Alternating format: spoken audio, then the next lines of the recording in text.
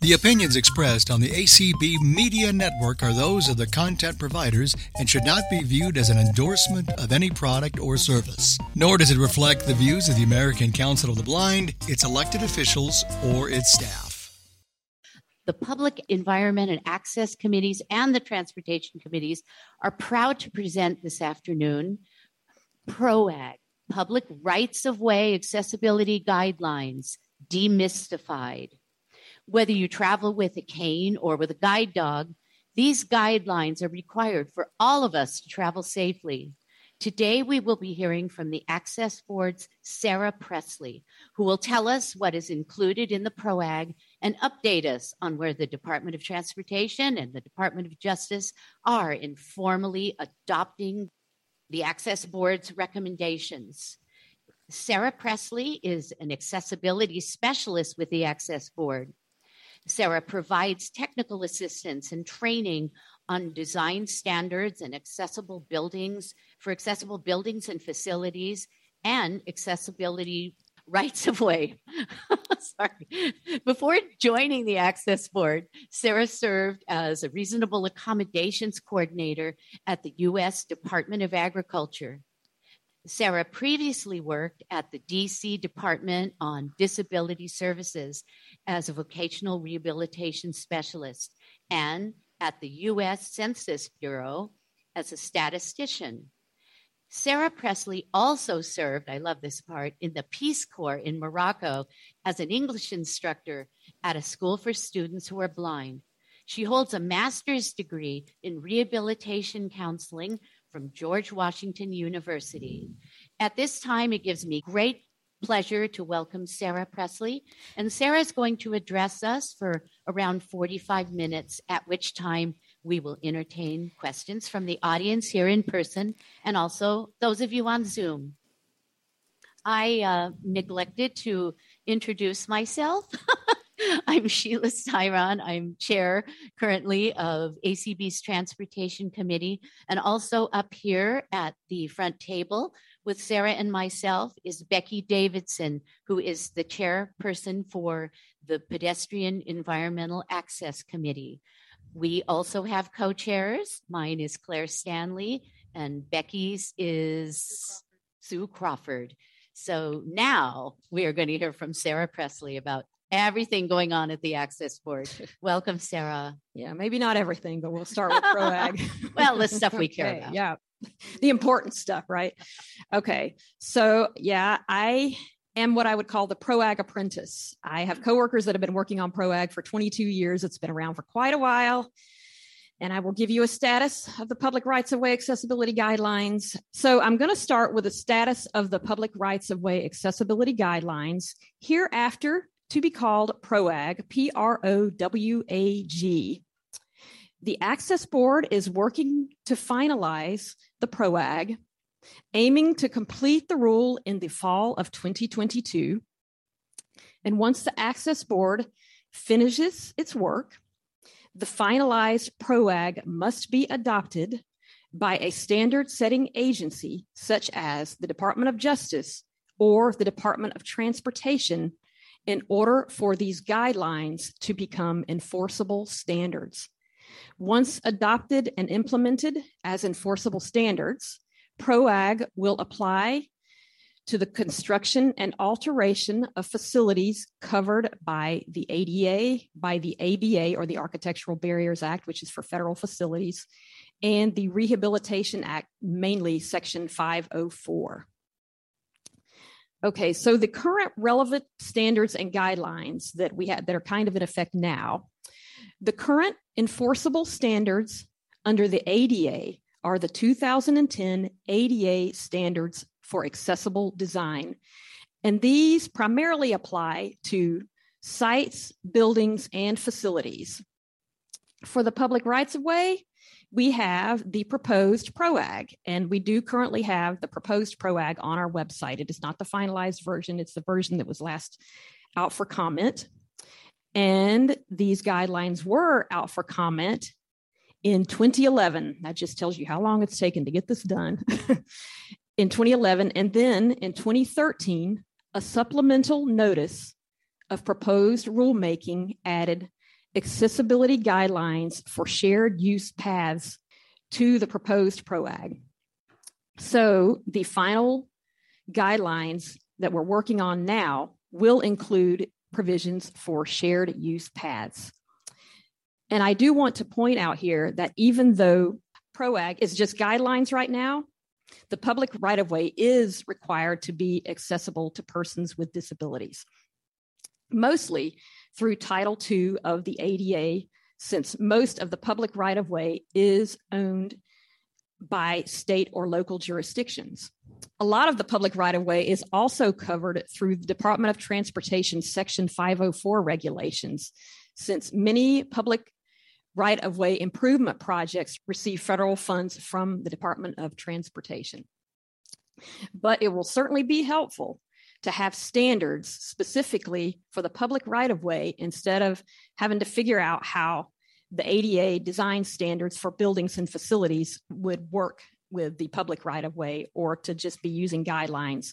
So basically, right now the public right-of-way is required to be accessible, but there's nothing telling people exactly what is required to make it accessible, since we don't have the enforceable standards. They can either use the ADA standards, or they can use the guidelines that we have now and say that that's how they're trying to do it, how to make it accessible. And many jurisdictions have written their standards for making the public right-of-way accessible based on the PROWAG that's available right now. Okay, so what does PROWAG cover? PROWAG covers facilities for pedestrian circulation and use located in the public right-of-way. PROWAG references the Manual on Uniform Traffic Control Devices for Streets and Highways, hereafter to be called MUTCD, because who can say that more than one time? Okay, the 2009 edition. And we'll see this when we get to accessible pedestrian signals. Almost everything in the requirements for PROWAG for pedestrian accessible signals comes from the MUTCD. And I do also want to point out here that I'm going to talk about require. I'm going to say that the PROWAG requires, even though it's guidelines, it's just easier to say that it requires that and not have to keep pointing out that it's guidelines. Okay, much of compliance with the PROWAG will be triggered by alterations, since purely new construction of public right-of-way is pretty rare. It's rare nowadays to have a completely green field being developed into public right-of-way. So what is altered in the public right-of-way must be made accessible to the extent practicable within the scope of the project of the alteration. So you might end up with something getting fixed and getting altered, and it could be surrounded by other stuff that's not compliant because that stuff wasn't altered and it wasn't within the scope of the alteration project. So what is required by PROWAG? PROWAG does not require pedestrian access routes unless pedestrian facilities are provided. If pedestrian facilities are provided, they are required to be accessible to and usable by people with disabilities. So what is this pedestrian access route that I just mentioned? The backbone of PROWAG is the pedestrian access route. A pedestrian access route is a continuous and unobstructed path of travel provided for pedestrians with disabilities, within or coinciding with a general pedestrian circulation path. So what makes the pedestrian access route accessible, or what puts the access into the pedestrian access route? First, it has to have a minimum width. The base width for the pedestrian access route is 48 inches minimum, and this is excluding the curb. The width of the pedestrian access route that is passing through medians or refuge islands must be at least 60 inches wide minimum. And this is because this 60 inches is the very minimum space that the width that you could have to have two wheelchairs pass. It's pretty tight. And of course, the wider, the better for any of this. Where the pedestrian access route is less than 60 inches wide, 60-inch by 60-inch minimum passing spaces are required every 200 feet. And the required width for the pedestrian access route must be maintained around obstructions, for example, around bushes, newspaper boxes, utility poles, whatever. You can't say have your 48-inch minimum width and say, oh, but I'm going to have a newspaper box protrude, 8 inches into it. No, the width has to be maintained all the way around that obstruction. Okay, now another thing that makes the route accessible is that it can't be too steep. And first, we're going to talk about running slope or grade.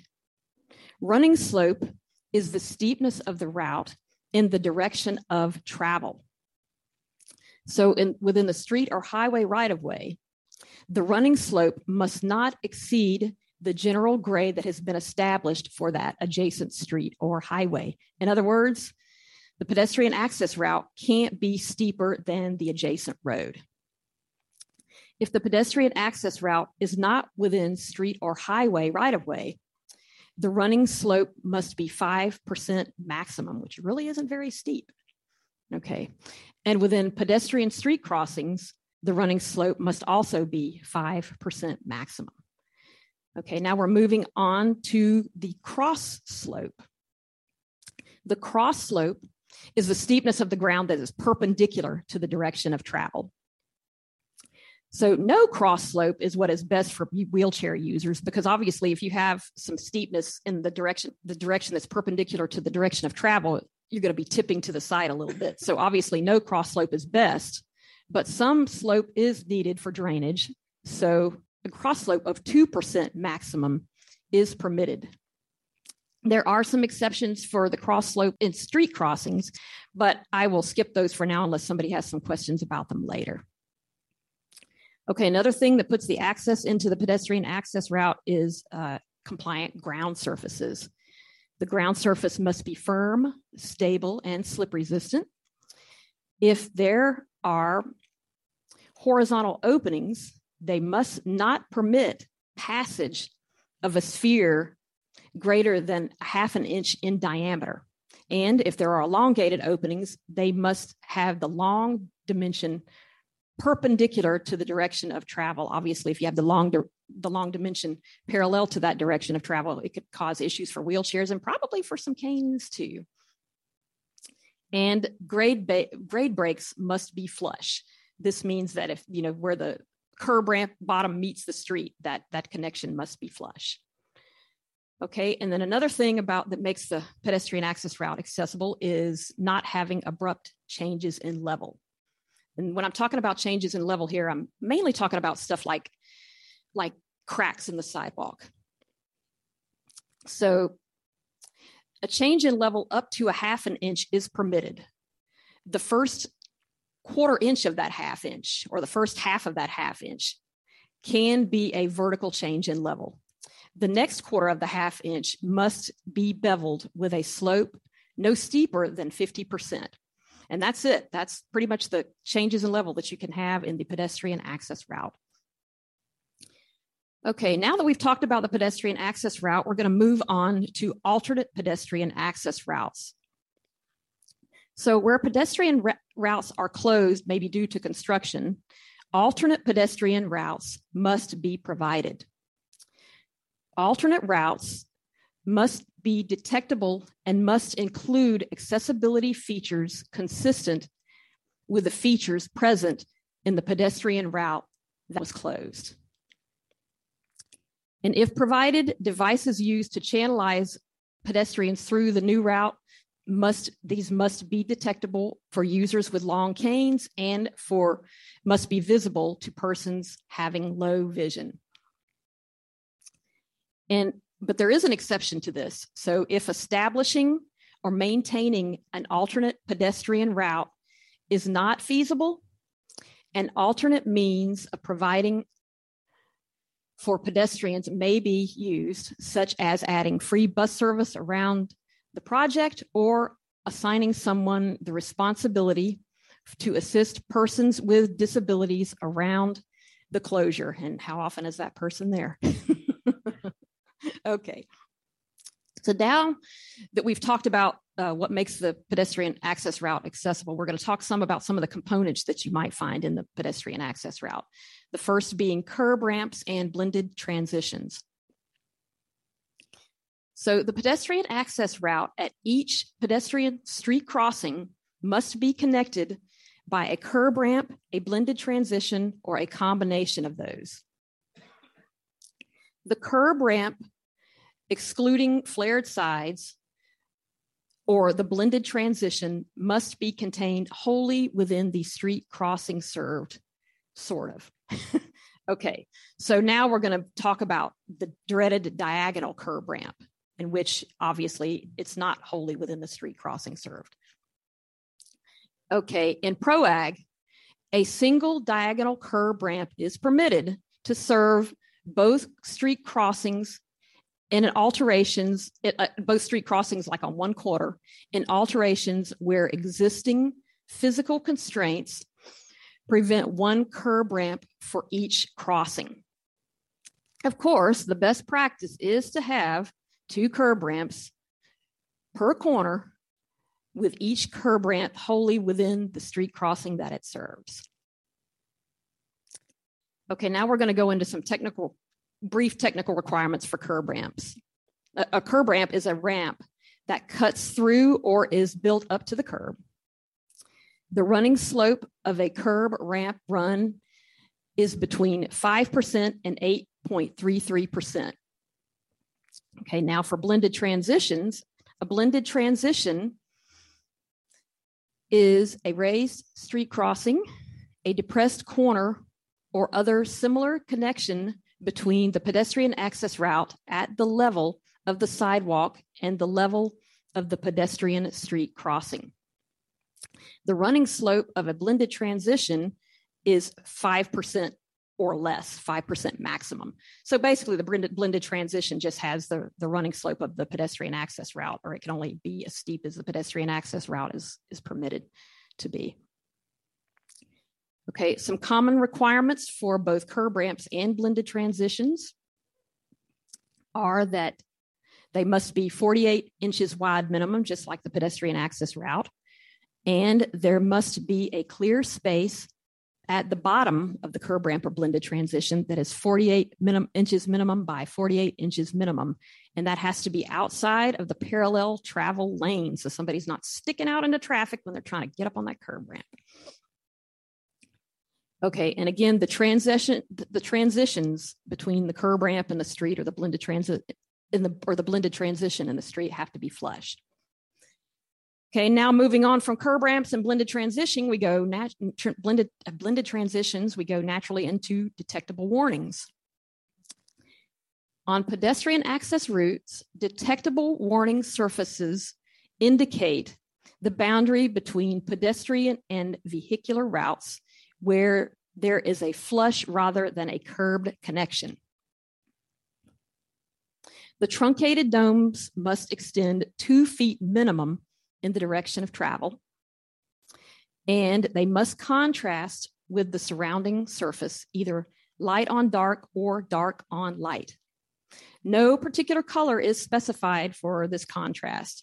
And while we're at it, there is no requirement that the curb ramps contrast with their surrounding surfaces. We get this question a lot, and that probably would be a good idea, but there is no requirement in PROWAG or in the ADA standards that there be contrast between the curb ramp and its surrounding surface. Okay, so where are detectable warnings required? They are required on curb ramps and blended transitions at street crossings for the full width of the curb ramp run or the blended transition. They're required at pedestrian refuge islands that are greater than 6 feet in the direction of travel. Since each pad of truncated domes must extend at least 2 feet in the direction of travel, a refuge island must go far enough in the direction of travel to allow separation between the detectable warnings encountered when approaching the refuge island and the detectable warnings encountered when leaving the refuge island. Or someone might think that she was she had gotten to the other side of the street instead of just getting to the other side of the pedestrian or the refuge island and then go walking out into the street and thinking she's on the sidewalk. So detectable warnings are also required at boarding platforms that are not protected by screens or guards. They're required at boarding and alighting areas, at sidewalk or street level transit stops for rail vehicles, and they are required at pedestrian at grade rail crossings that are not located within a street or highway. And now we're going to talk about something totally different. We're going to talk about protruding objects, which obviously is a subject of interest to people in our community. Objects with leading edges more than 27 and not more than 80 inches above the ground may not protrude more than 4 inches into the pedestrian circulation path. This applies to the entire pedestrian circulation path, not just to that pedestrian access route that we've been talking about. In fact, objects are not permitted to reduce the clear width of the pedestrian access route, so nothing can protrude into that width that is considered the pedestrian access route. And something that I forgot to mention when I was talking about the width of the pedestrian access route previously was that there's no requirement in PROWAG or in the ADA standards that there be an obvious delineation of just what part of the sidewalk or anything else is in fact the access route. So if you have a 10-foot wide sidewalk, it's got to have that pedestrian access route that's 48 inches wide minimum, but there's nothing there to tell you exactly where that is, detectable or visible.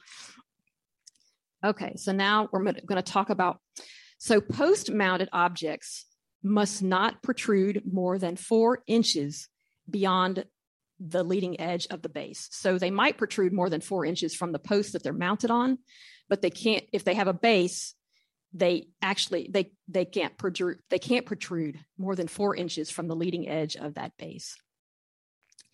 And where objects are mounted between posts and the clear distance between the posts is greater than 12 inches, the lowest edge of the object must be 27 inches maximum or 80 inches minimum above the ground. And if it's not, then they're going to have to put something below it to keep us from trying to go between those two posts and then finding out that there's something at chest height or head height that we're going to slam into. Okay, and related to protruding objects, we have requirements for vertical clearance. Guardrails or other barriers to pedestrian travel must be provided wherever vertical clearance is less than 80 inches high anywhere along the pedestrian circulation path. And the leading edge of that guardrail or barrier must be located 27 inches maximum above the ground. So this 27 inches supposedly is the height of our cane sweep.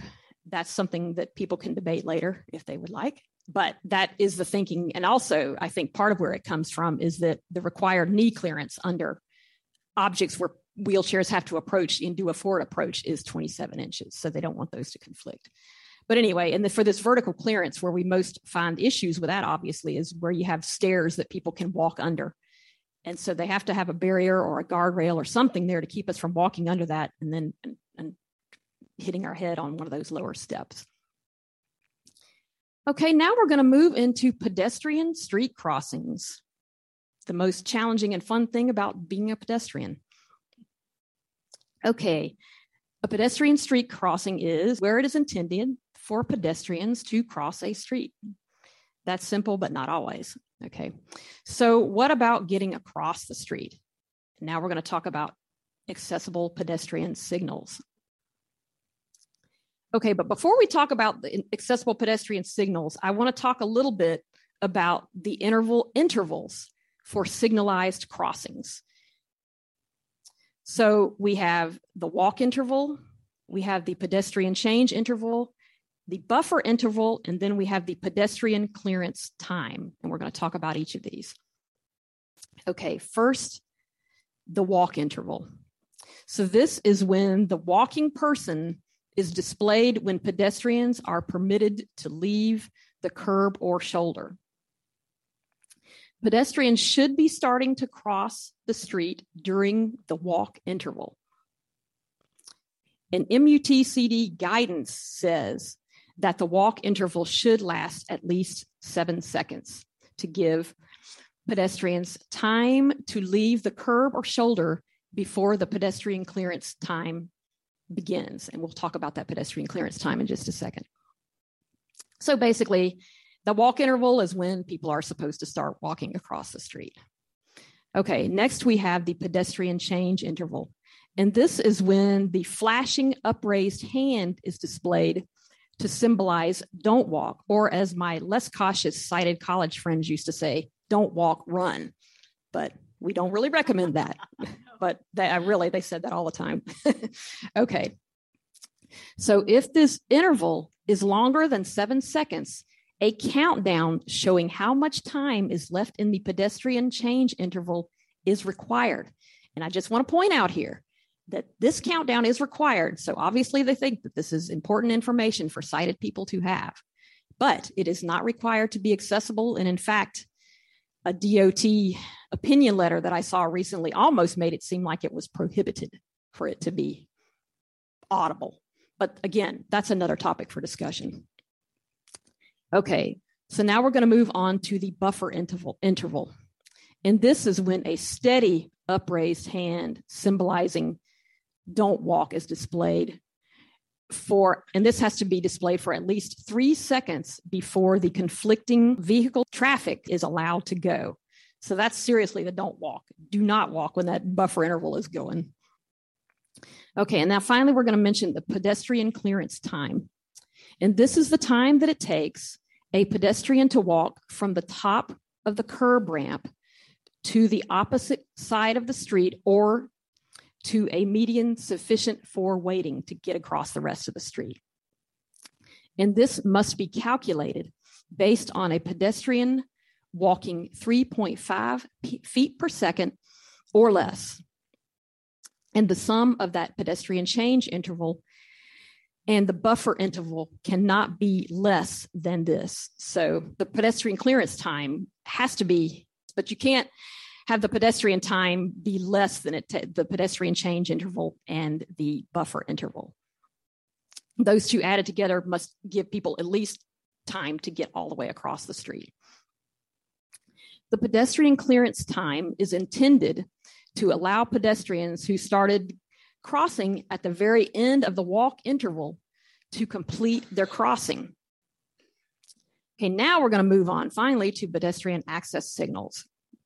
So where pedestrian signals are provided at pedestrian street crossings, they must include accessible pedestrian signals and accessible pedestrian push buttons. So first, we're going to talk about the location of these accessible pedestrian signal in relation to the intersection. The accessible pedestrian signal should be on the pedestrian access route, assuming that there is one. We wouldn't want to tell people they couldn't add an accessible pedestrian signal somewhere where there was not a pedestrian access route. But if there is one, it should certainly be on that. Okay, it should be between the curb ramp and the crosswalk line that is closest to the perpendicular traffic, but no more than 5 feet from that crosswalk line. It should be between 1.5 and 6 feet from the curb or shoulder, but definitely no more than 10 feet from the curb or shoulder. Okay, now we're going to talk about the location and operation of the push button. So ADA requires that the push button be 15 inches minimum to 48 inches, or no more than 15 inches minimum to 48 inches maximum above the sidewalk. But MUTCD guidance recommends that it be between 42 inches and 48 inches above the sidewalk, which of course would be better because if it were at 16 inches, it might be hard for us to find it. Okay. So no obstruction there shouldn't be any obstructions to reach the button. There are some little bit of exceptions for a side reach, but basically we shouldn't have to reach way over all kinds of obstacles like newspaper boxes to reach the button to activate the signal. The face of the push button should be parallel to the crossing that it serves.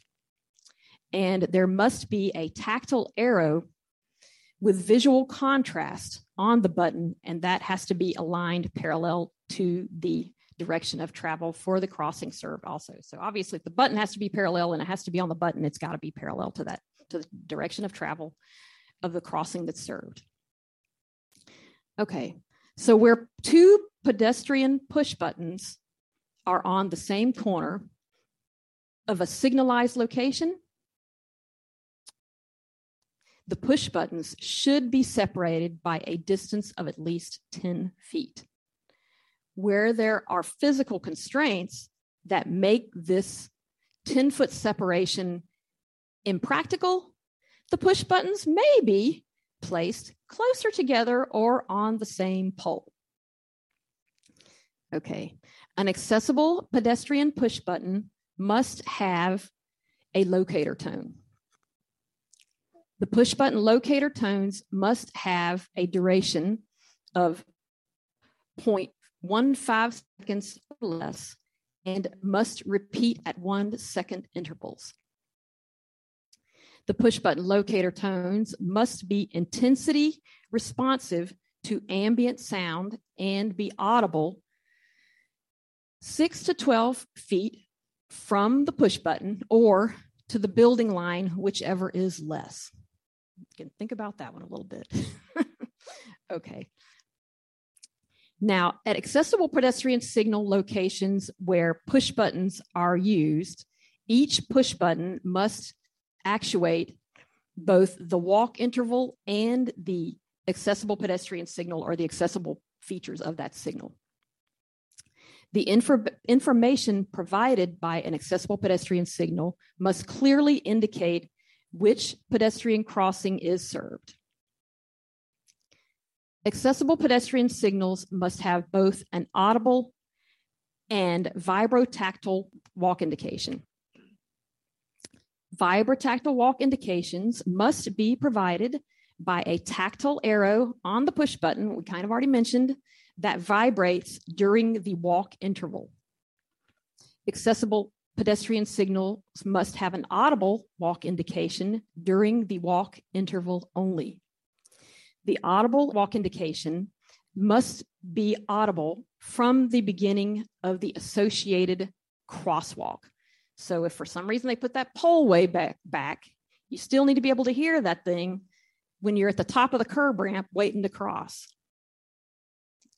Okay, the accessible walk indication must have the same duration as the pedestrian walk signal, except when the pedestrian signal rests in walk, which basically means that it hangs out in the walk interval is long.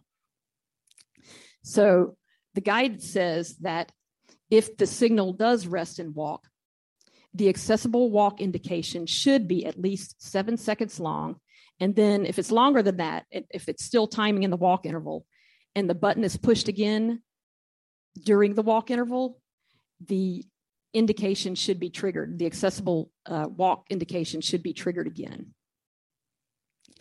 Following the audible walk indication, accessible pedestrian signals must revert to the push button locator tone. Okay, where two accessible pedestrian signals are separated by a distance of at least 10 feet, the audible walk indication must be a percussive tone. The percussive tone must repeat at 8 to 10 ticks per second, and the audible tone used as the percussive tone indications must consist of multiple frequencies with a dominant component of 880 hertz. Where two accessible pedestrian signals on one corner are not separated by at least 10 feet, the audible walk indication must be a speech walk message.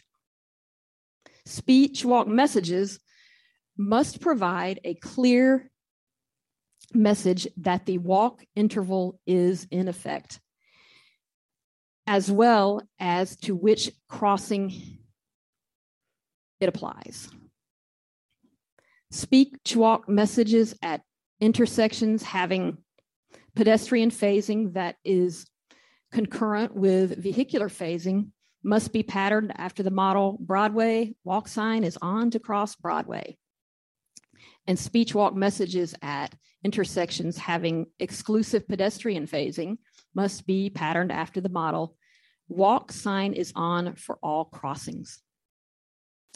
Speech message should only give information and not commands. Pedestrians must make decisions about crossing based on that information and the current traffic positions or current traffic conditions. In other words, they don't want to have the signal be responsible for you crossing when you weren't supposed to because you didn't pay attention to traffic. Okay, so why not a speech message all the time? Pedestrians may not know to which street the speech message refers if they don't know the street names. At least I think I saw this in the MUTCD. So once again, they reiterate that you've got to make it really clear which crossing the speech message is applying to. And you can also do that. Of course, you got to have that tactile arrow that's going parallel to the crossing. Maybe you've got some braille or raised characters on the housing. But even with all that, apparently the percussive tone is still the preference. So if they're at least 10 feet apart, it's got to be that percussive tone. Okay, now we're going to talk about the extended push button press. Pedestrians may be provided with additional features such as increased walking time, audible beaconing, or a speech push button information message as the result of an extended push button press. If this option is used, a push button press of less than 1 second activates only the walk interval and the accessible walk indication. A push button press of 1 second or more activates the walk interval, the accessible walk indication, and whatever the additional features are.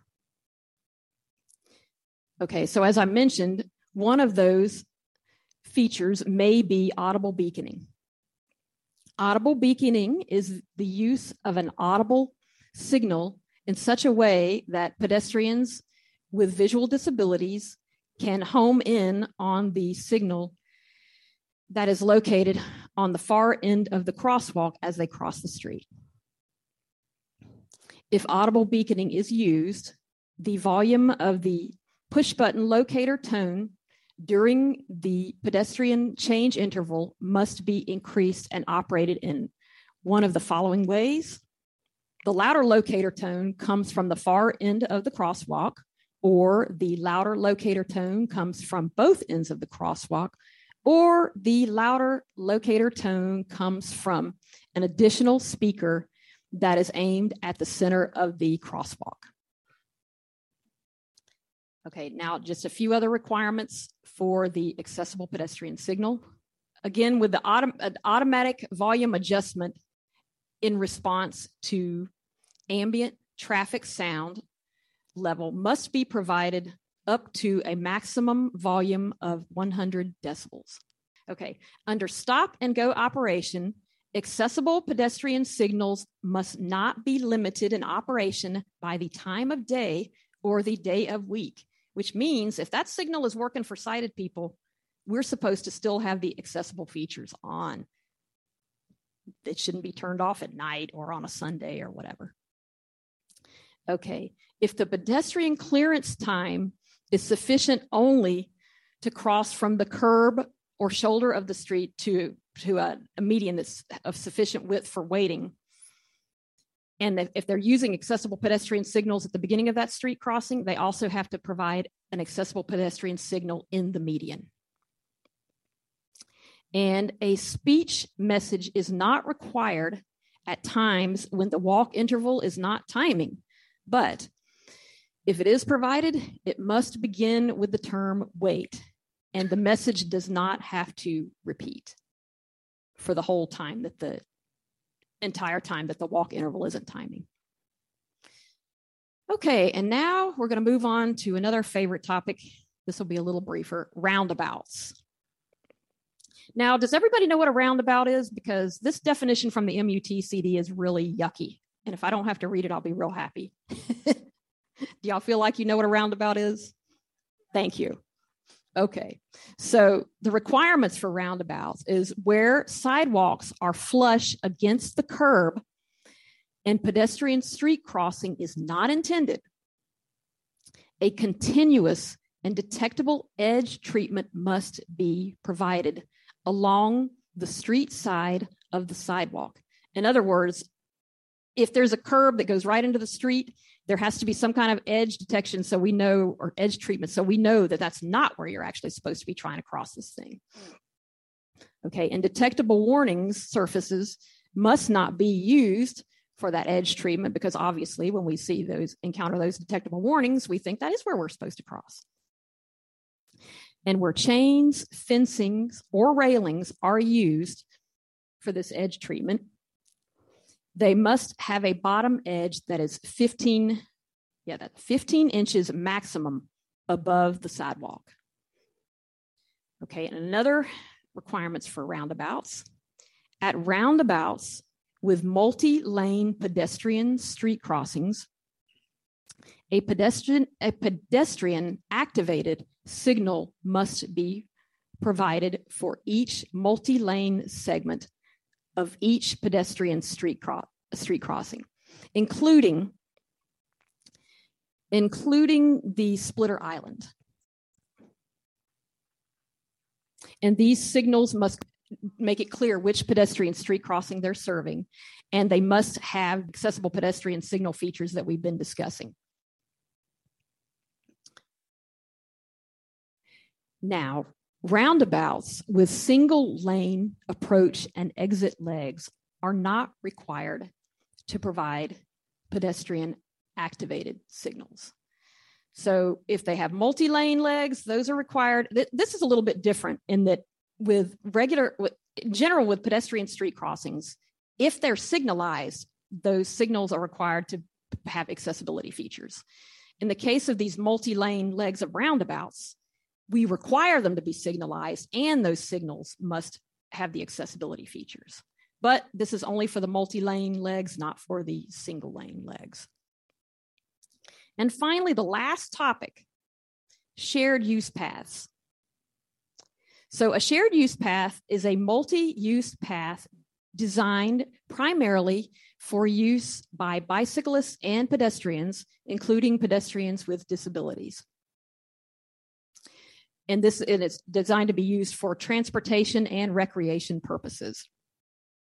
Shared use paths are physically separated from motor vehicle traffic by an open space or a barrier.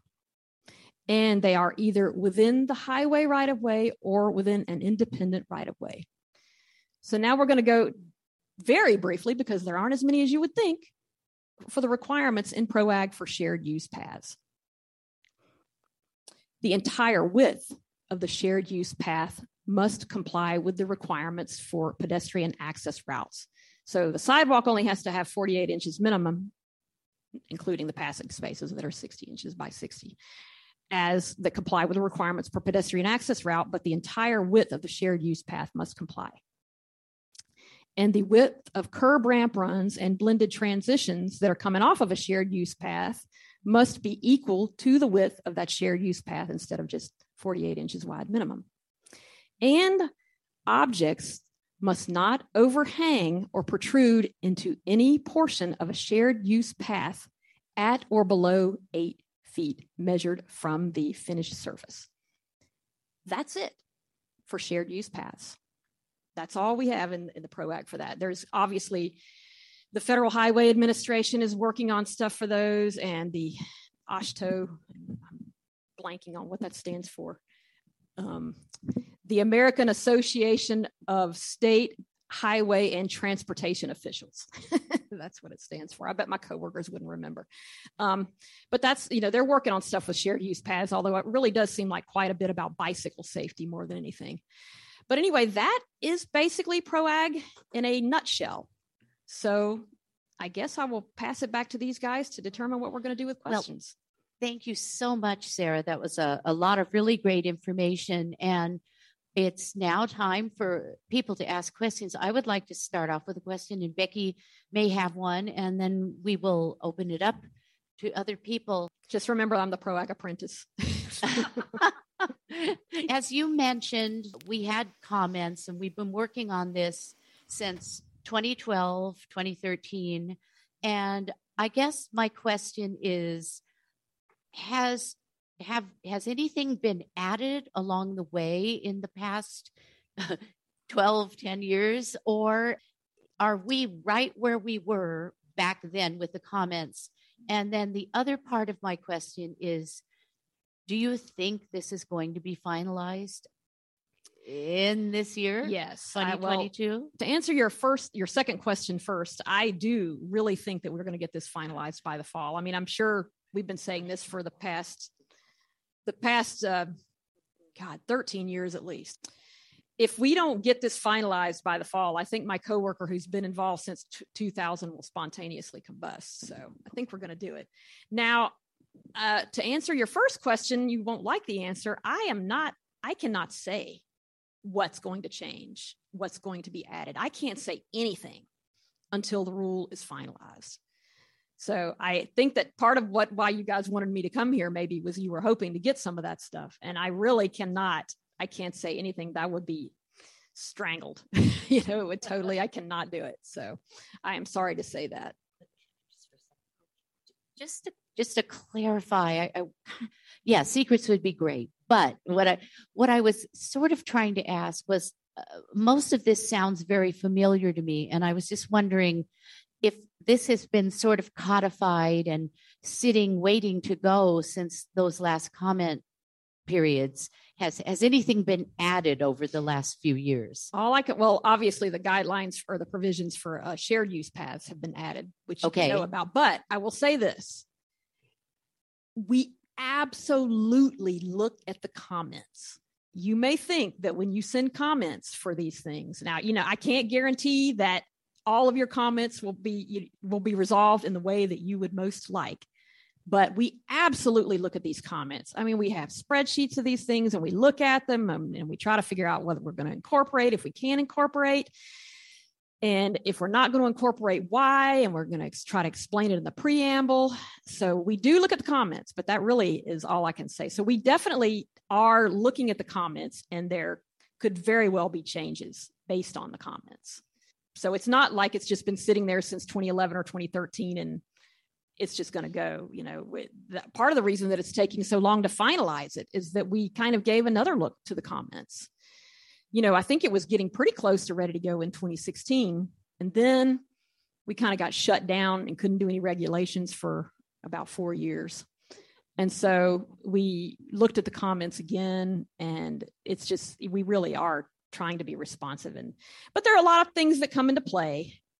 Even though the Access Board makes these guidelines, and from what I've been told, ultimately the enforcing agencies have to adopt them, but I'm not sure that that's really true, because we have guidelines for outdoor developed areas that have been around since probably 2010, and the Department of Justice has not adopted those for the ADA standards. So, they might have to adopt them eventually, but that eventually could be a long time. So when we're looking at this stuff, we really do want to get a pretty good level of buy-in from the implementing or the standard setting agency, so that when we finalize it, we won't have to wait another 5 years for them to make them into enforceable standards.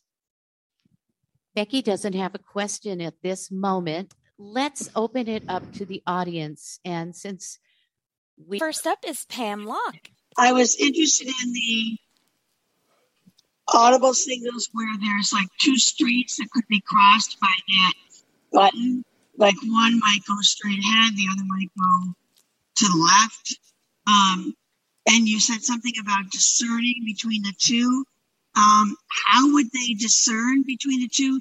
Because right now, at least with the crossing I'm thinking of in my town, where there's an audible signal and it's 4 corners, there's no way to tell what direction, there's no nothing I can feel that says cross straight ahead or cross to your left. Well, there should be hopefully a tactile arrow on the audible pedestrian signal that you're for the street that you're going to cross. But I will check. But right now I have not felt that or seen it. Okay, so that's supposed to go parallel in the direction of travel for the street crossing that it serves. Right. Now, supposedly, if the audible pedestrian signals or the accessible pedestrian signals on one corner are separated by at least 10 feet, they're supposed to have that percussive tone. And to people who know more than I do, apparently, that's supposed to be clearer so you can associate it with the street crossing that it's supposed to be. Right. I don't know that I necessarily agree with that. Thank you for your question. It's real hard not to have my access board hat on and my Sarah, the serious urban pedestrian hat on. And now we can take one live here in the room. Hi, this is Susan. Sarah, that was a great presentation. Thank you very much. Thank you. You're too kind. My question is, I understand it goes into effect if something's been retrofitted or changed. It applies to 508 and ADA Title II, so that would be government agencies. But what if a business is modifying a corner or making some changes to their site and they're putting in construction? Would it also apply in those circumstances? It's hard to say. Are you talking about if like a business is actually doing something with something that's technically in the public right of way? Or I would think that it would, but those kind of jurisdictional things are really confusing. And I would really wish that my coworker who's been working on this for 22 years were here. That's almost beyond the PROWAG apprentice here. But yeah, I would think that if you're saying that they're doing what kind of an alteration are you talking about? I was just thinking like if they're putting a building on a new corner and they have to tear up the sidewalk or putting a telephone pole. Yeah, it's gonna apply to that for sure. You know, if they're tearing it up, and I think if they're replacing it, they're gonna have to make it accessible to the degree that they can. If they're like regrading the sidewalk, they might have to make the slope more compliant. So yeah, if they're doing something, well, they wouldn't be doing something with street crossing, but apparently if you're doing something in the street crossing, you have to make the curb ramps. So yeah, I would think so, but it gets really dicey when you're kind of getting these cross jurisdictions. Sorry, that's not a very good answer. Oh, that's a good answer. We can talk. And how about another Zoom question? Yes, next up is Ted Chittenden. Thank you. I was also very impressed with the detail of the presentation. I thank you for that. I am concerned.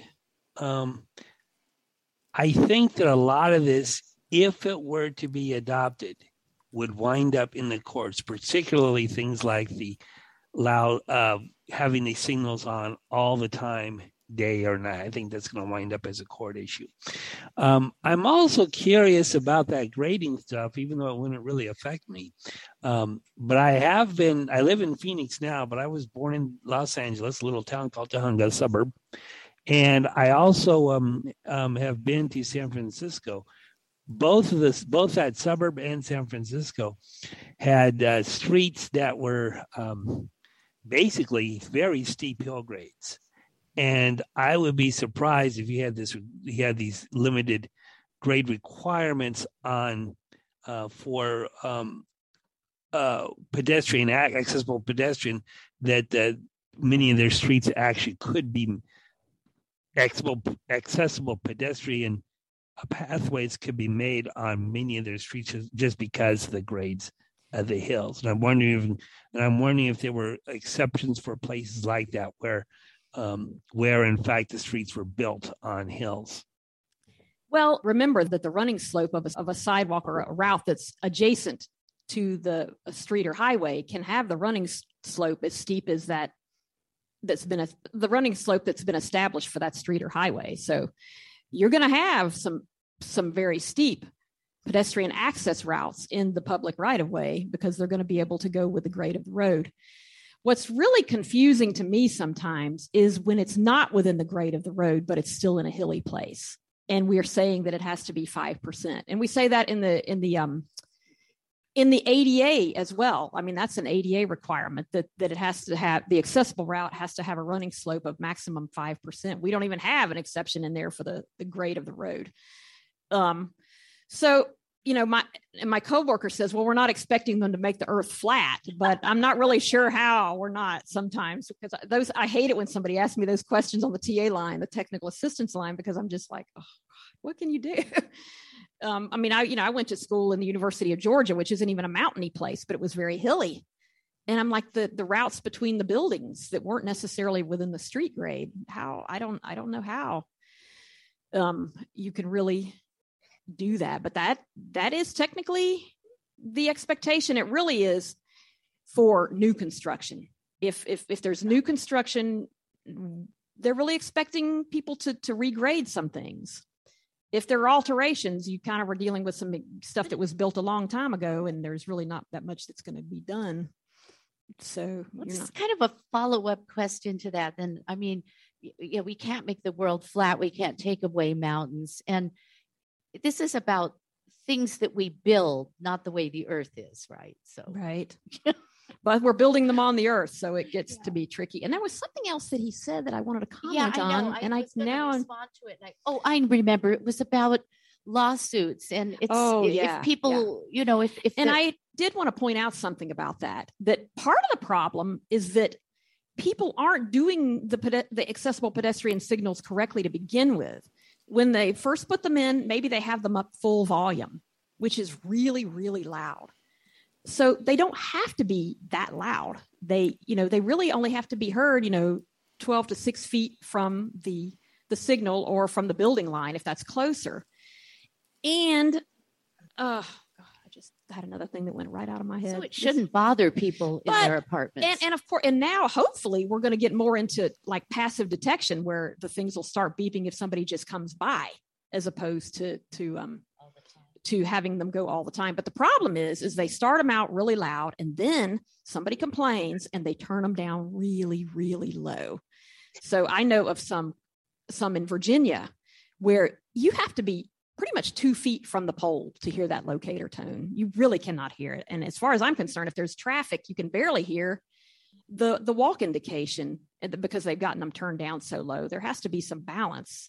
But at least people should start out complying with what the requirements are. And these are requirements, this is stuff that's in the MUTCD as well. It's not just PROWAG. All that comes from referencing the Manual for Uniform Traffic Control Devices.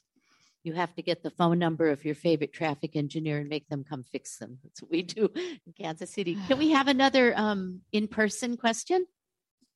Yeah, they're supposed to be, they're adjust to ambient sound.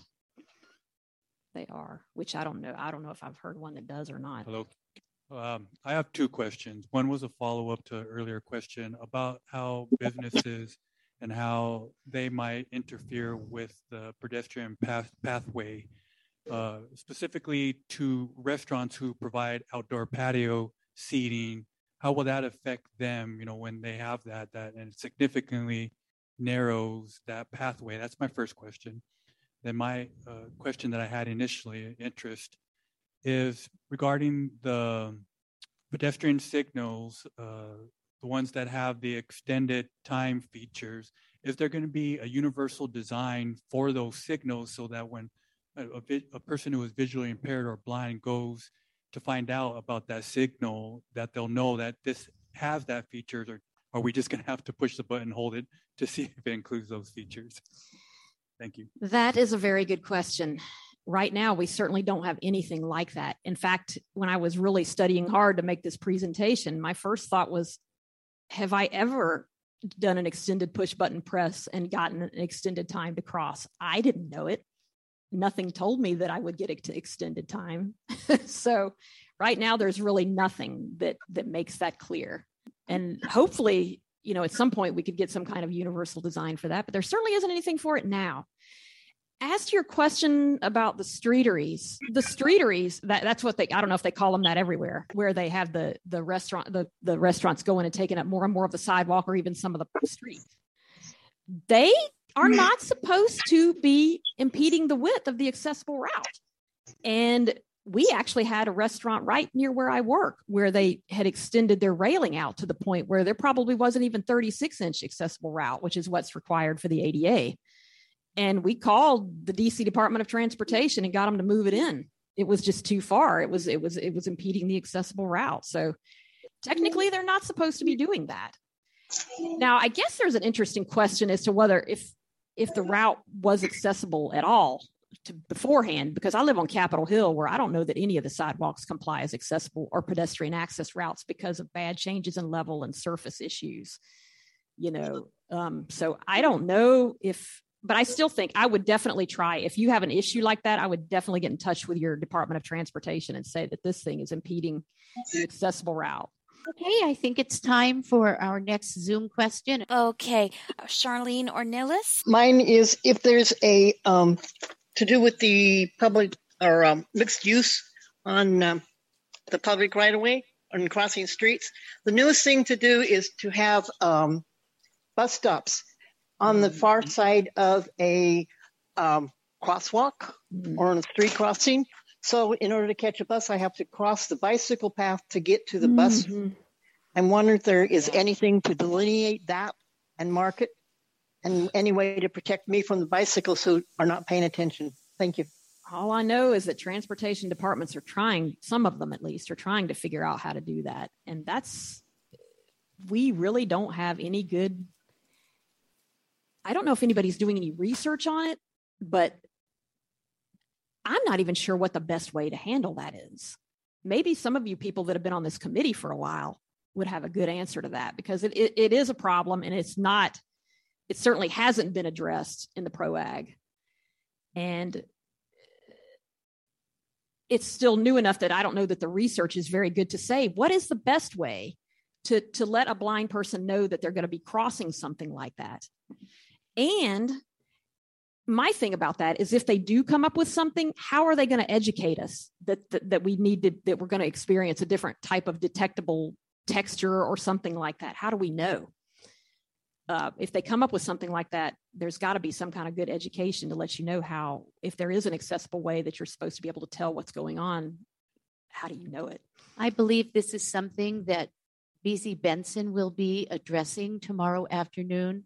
There is some research taking place, and this is certainly being talked about everywhere. So join us tomorrow afternoon, and you'll come hear what BZ has to say. I'm eager to hear what she has to say about it. Yes, and we have time for another question from the room. Okay, I don't see anybody else, but I have one. Out here? This is Michael Byington, and my question, I've actually got two, but I have a roundabout question for you. No. First of all, I believe you said that in the case of 2-lane or more roundabout entries into the turning circle, that the pedestrian crossways have to be signalized. Is that correct? That is correct. Okay, now if that's the case, and you've got a protected space between the incoming and outgoing legs in each direction, which quite often that is the standard structure of those kind of roundabouts, does this mean that they are actually going to be locating, if there are 2 lanes or more in all of the entrances, 8 signals around those roundabouts, or is there going to be one signal that's going to cover the incoming and outgoing traffic from each leg, which would necessitate a pedestrian simply crossing across one set of detectable warnings, crossing the normally considered safe space between the incoming and outgoing lanes of traffic, and then crossing the other. So I guess it boils down to, and this is really a hard question to ask. It's a really hard question to answer. So, I mean, I honestly, you people that live in places where there are roundabouts, and I think you do mobile O&M, don't you, Michael? So, I'm a comms. Yeah. So I'm a you certified orientation and you don't have a lot of mobility choice about having to deal with these things, but I will do anything to avoid roundabouts. I don't care how accessible they make them. Actually, They're a couple so of years confusing. ago, I did a workshop for all the commses in Kansas on how to cross roundabouts because I served a high school that had one right in front of the damn place. So it really technically is an interesting issue. I don't see practically how pedestrian signals are going to be of any help in a 2-lane crossing like that. Yes, you need something, but I'm just not picturing how that could work. I don't know. Call my coworker Scott Windley and ask him that question. My other question is about ambient noise sensors on the pedestrian signals. Mm-hmm. A lot of signals that are being installed have a range of volume, which it can go to what lows and highs are, depending on the ambient noise in the area, because sometimes there's more traffic and other sounds. And they're supposed to be doing that. They're supposed to be responsive to and the just so ambient. you know, we have 5 minutes left. The first question being, is there maximum and minimum levels of volume that are in the PROWAG currently? And secondly, is there anything about the reliability factors of those devices? Because I have seen them basically go out of whack more often than just about any other mobility signal out there. Well, I'm not sure. I'd have to look at the PROWAG to see if we have the whole maintenance of accessible features thing like you do for the ADA, which is always the fallback. They're not maintaining the accessible features. But all I know is that there's the maximum, they'd be responsive up to a maximum of 100 decibels. I don't know of a minimum. Like I said, I'm the apprentice here. So they do go out of whack. And, the advice, and we'll be talking about this more tomorrow as well. You all need to make friends with your traffic engineer. And anytime a signal is malfunctioning, you need to have handy at your fingertips, something in your iPhone where you can call and say, come out and fix this signal. In Kansas City, we've got them trained. They come out within 48 hours and fix those signals. Oh, that's really good. So we're down under 5 minutes now. And on behalf of both the pedestrian environmental access and transportation committees, we really would like to thank you, Sarah Presley, for coming and educating us and inspiring us and giving us a little hope. And I do want to thank Janelle and the Zoom team and ACB Media and Becky Davidson and who's our mic runner? Michael Byington. Michael, you were doing it. And thank you, everybody.